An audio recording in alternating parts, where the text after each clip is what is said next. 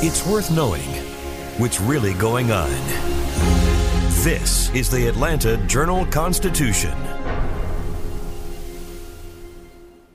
Donald Trump has been indicted in Atlanta. We have so many court dockets to follow, but we haven't really seen anything yet. The Atlanta Journal-Constitution has covered every moment of this historic case. I've been writing about this investigation for 2.5 years. Our team is led by reporters Bill Rankin and Tamar Hallerman. Follow our coverage on AJC.com and listen to new in-depth episodes of the award-winning podcast, Breakdown, the Trump Indictment, only from the Atlanta Journal-Constitution.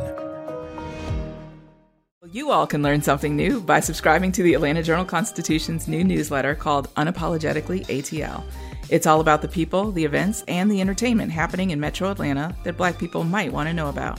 So subscribe today at www.ajc.com/unapologeticallyatl. This, my friends, is Access Atlanta. It's a new podcast that shares the best things to do, see, eat, and experience. Welcome to Access Atlanta. I'm your host, Shane Harrison, and this week I'm here once again with the AJC's radio and TV blogger, Rodney Ho. Welcome. Hey, how are you doing, Shane? I'm good. So what you brought for us this week is something that's a pop-up attraction here in Atlanta. Yeah, it kind of came out of nowhere. Nickelodeon, is trying to sort of spread their brand in an experiential way. Right. Since people aren't watching TV as much, so you may as well attach yourself to something more touchy-feely, and literally slime is about as touchy-feely as it gets. And Nickelodeon is known for slime. I mean, they've been doing it for decades. It goes back to a Canadian show called You Can't Do That on Television, which Nickelodeon back in '81 syndicated, and then they started just putting slime in every TV show they could find. And, Kids' Choice Awards is probably the most famous place where they throw slime at celebrities. Like, you pretty much go on, the Kids' Choice Awards, you expect yourself to get slimed. And, right. It's just a fun kid thing. And, they decided to make it an experience, which means it's a bunch of different rooms where they have different slime-related experiences. It's 20,000 square feet. It's funny that they picked, what's known as Disco Kroger on Piedmont. Right. They picked the old location that used to be Limelight. Yeah. Which I'm told by some people back in the 80s was called Slime Light. Yep. So it seems appropriate that Slime City would be there in a much more G-rated way of experiencing slime, I guess. I'm sure whatever you called slime back in the club days was a little bit different. Yeah, it's true. Yeah, I was there. I remember it. Oh, my goodness. What was that place like anyway? It was quite the experience. It really was. It was it was an experience. I do love that Slime City created a whole club room. Oh, did they? Yes, it's specifically in honor of Limelight. Right. Which is hilarious. And they did a more benign thing where they called, they did a Centennial Olympic Park takeoff called Slime Tennial Park. Right. But I have to say Slime Light is probably the most inspired Atlanta connected bit that they did for this year's experience. Right. It's like anything like this. I think it's $29, $25 until the 29th. Yeah. And I think Groupon provides some discounts as well. Yeah. But you do get. One thing is you get to get slimed, which is cool. They stick a poncho on you. So, I think they don't expect you to come in with your nicest clothes and expect to leave wet and soaked. Right. So they provide a poncho, but it's fun. And if you want to pay an extra $30, you can get a full, true, slime experience that they probably get at Kids' Choice, where they just deluge you with that green stuff. Much heavier than what I got. I did the regular one, and it's pretty light. It's like it's like a light shower for about 5 seconds. Not that big a deal. Right. But I think the other one's like a it's like a waterfall of slime. So you mentioned, they've got the tribute to the park and to Limelight and all. So there's different rooms? Yeah, separate rooms. There's one where, there's a bubble room. There's a room where you can bounce around on what looks like green beanbaggy slime. Right. So there's just different, and there's a room where you can create slime yourself. Yeah. And of course, they call it a secret ingredient. I don't know what it's made of, and they claim. I think in the early days, it used to be like food items like applesauce, but I think as time went on, they came up with this. I guess it's not poisonous in the sense that you could put it in your mouth, but apparently it's not something you'd want to eat. Yeah, no. I'm sure it's not particularly tasty. Probably not. I didn't taste it, but they give you a room where you get to feel it. Like if you don't want to get slimed, you could still at least feel what it feels like, and it's not as cold as I expected. It's an interesting mix of like it's watery and oily, but not really oily. I think it gives you this sense of oil, but it doesn't leave a residue. Right. So it's kind of it must be a pretty high tech type of mixture that because I got some of it on my clothes even after with a poncho, and it didn't appear to stain my shirt was a little dark. I don't know if I had a white shirt on, whether the green slime would stain, but it didn't appear to stain my shirt, or my jeans. Right. So I don't really know what it's made of. Yeah, I'm sure they probably spent lots of laboratory hours just. I suspect they claim it's like the Coke formula. That's secret, whatever their formula for their slime. And of course, you could buy slime, because they sell them in stores too. Of course, there's a little gift shop. Oh yeah. It's always a gift shop. Guaranteed. So, look, I mean, if you're an adult, it's gonna be a fun 45 minutes to an hour. I mean, sure. Even with your kids, why not? Yeah. So when you went there, were there other people? Was it? It was a media day, so it was just reporters. So I saw the Fox 5 guy get completely slimed, with a VIP slime, and it was pretty. It was a lot. Yeah. He got in his hair and everything. So. Well, it'd be interesting to see who shows up for this. I would imagine it's people of all ages. Oh, I'm sure it'll be very popular. I think you've got two generations. You've got the current generation, and of course you got the parents who are old enough to remember the original Nickelodeon, and who remembers, so I'm sure they'll do very, very well. It's, for them, it's a bit of an experiment. They probably will just open up, if it works out really well, they'll just open more up in other cities in the future. I don't quite know why they chose Atlanta. They said, it's a family-friendly city, but you could say that about almost any city. Sure. That there's enough kids to merit. But I did find it ingenious that they happened to pick Old Limelight, which I think was the world market for a long time. There's been several things. And that shut down. So I don't know I don't even know what years Limelight was around. Was it mostly the 80s? It was mostly the 80s into the 90s because I went and that would have been the very early 90s. Because I moved here in 94. I don't even remember if it was around by 1994. Yeah, it may not have been. I think it might have been gone by then. Yeah. I know that because I moved here in 89. So, now that I think about it, it could have been when I was coming down here in the early 80s when I went. Oh, okay. You were a wee child. Right. But you could be 18 and go into a club back then. Yeah, because the memories are foggy. Oh, I can imagine. That far back. But Slime City, is obviously for ages 3 to 83. It's and they encourage you to take pictures and video. It's very much an as they say, Instagrammable type of thing to do. Yeah. So they're happy for you to take pictures. No big deal. So it sounds like a fun thing, and that's something they seem to be doing more of these pop-up type things too. I know it looks like a big investment for them. I mean, they certainly did not skimp on this experience. They spent some money on this, so I think they're assuming they're going to get their money back. I guess I don't know. Yeah. I think maybe it's like if you don't commit to a long-term thing, maybe you can save a little bit just in case it doesn't. Obviously, I'm sure because it's a summer thing, they've got to hire a lot of young kids who can, exactly. They have to employ college students and stuff. Because the thing I was thinking of that there's also the Candytopia pop-up that's happening here in town. Oh,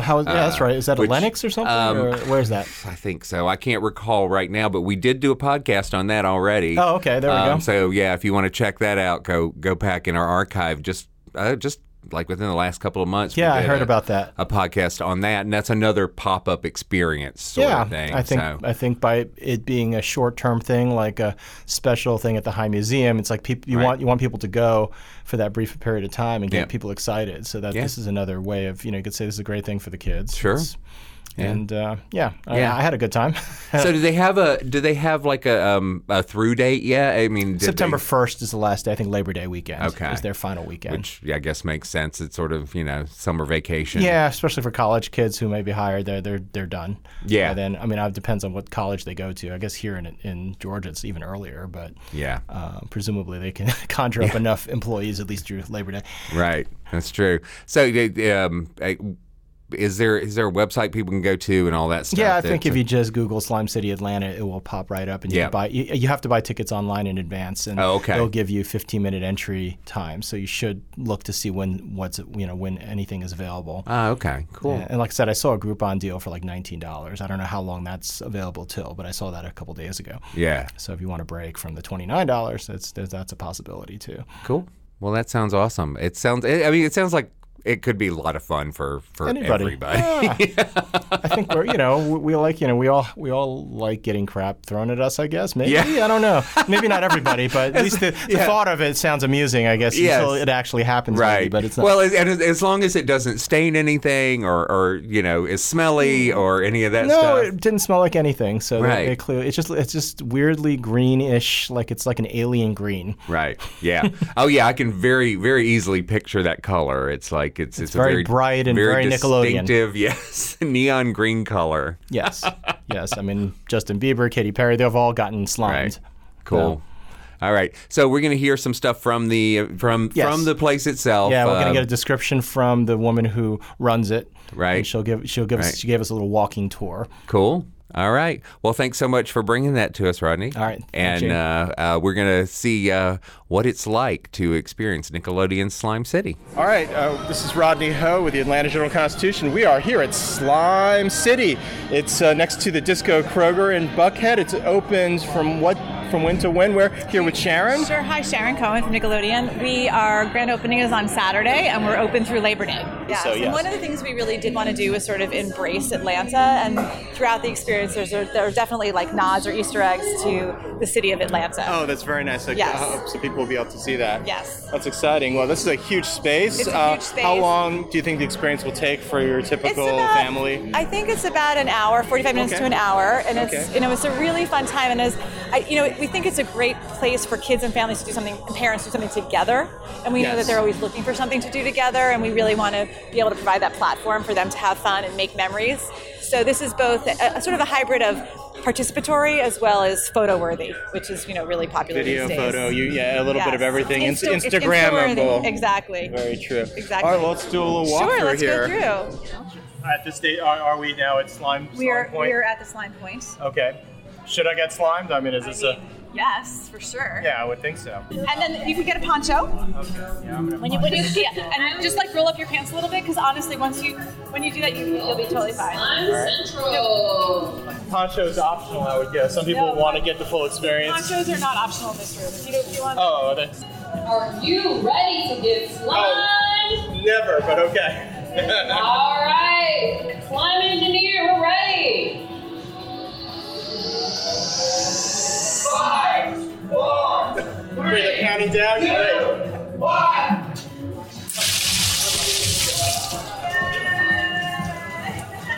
Nice.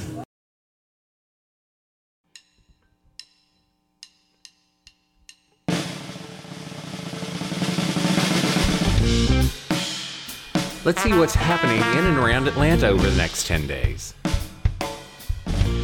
Max Stravinsky is a beat poet. He's also a dog. And in Max Makes a Million, the Alliance Theater's family-friendly theatrical adaptation of Myra Kalman's book, he's on a quest to get from New York to Paris. It's a story that celebrates wishful thinkers who dare to dream beyond what seems possible. Kalman has published more than a dozen books for adults and 18 acclaimed children's books, beginning with the picture book Stay Up Late from 1985, which was a visual recreation of the popular Talking Heads song from the band's Little Creatures album. The one-act production Max Makes a Million is on the Hurt stage at the Alliance Theater at the Woodruff Arts Center, June 20th through July 21st. Tickets are $5 to $15 and free for ages 2 and under. Find all the info on the show at alliancetheater.org. It's being produced in collaboration with the High Museum of Art's exhibition, The Pursuit of Everything, Myra Kalman's Books for Children, which runs June 22nd through September 15th. You can find out more about that show at high.org. Back in the mid-'80s through much of the '90s, Kristen Hirsch was making visceral, off-kilter, and memorably jarring music with Throwing Muses, with lyrics that often dealt with mental illness. The Rhode Island-formed Boston-based band was the first American act signed to the groundbreaking UK label 4AD. The quartet rode the alternative rock wave to a bit of underground success in the US and even some charting albums in the UK. When the band broke up in 1997, Hirsch began a solo career that has produced 10 albums, including last year's Possible Dust Clouds. Hirsch brings her electric trio to Terminal West at 8 p.m. June 27th. Tickets are $16 to $26, and you can get those at terminalwestatl.com. Of origins and belonging, drawn from Atlanta, is a new group show at the High Museum that contemplates the immigrant experience and themes of displacement. It's actually the third in the High's series of drawing shows, following 2013's Drawing Inside the Perimeter and 2015's Sprawl, Drawing Outside the Lines. The earlier shows were wide-ranging surveys that included work by dozens of artists. This time, there are just 6. Our reviewer, Felicia Feaster, calls it an ambitious exhibition that, quote, should be essential viewing for residents of this dynamic city for how it chronicles the wonderful diversity of the people who live in Atlanta and give this place its character and heart, unquote. Of Origins and Belonging, Drawn from Atlanta, is at the High Museum of Art through September 29th. Admission to the High is $14.50 or free for ages 5 and younger and members. Get more on the show and the High's hours of operation at high.org. Seeing the Grateful Dead is no longer possible, but you can catch several of the band's members and some collaborators revisiting the band's catalog.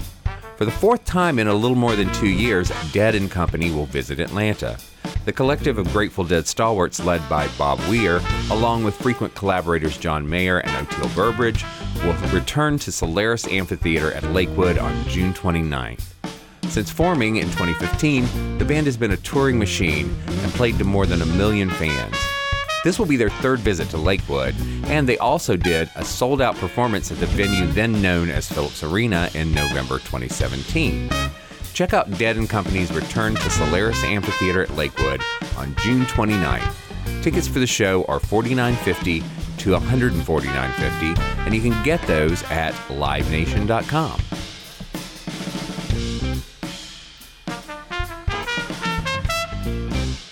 For more things to do in and around Atlanta, go to ajc.com. Our senior editor is Nicole Smith. Podcast edited by Bria Felicien. Music by Bo Emerson and Billy Guin. And I'm your host, Shane Harrison. Join us next week for more Access Atlanta.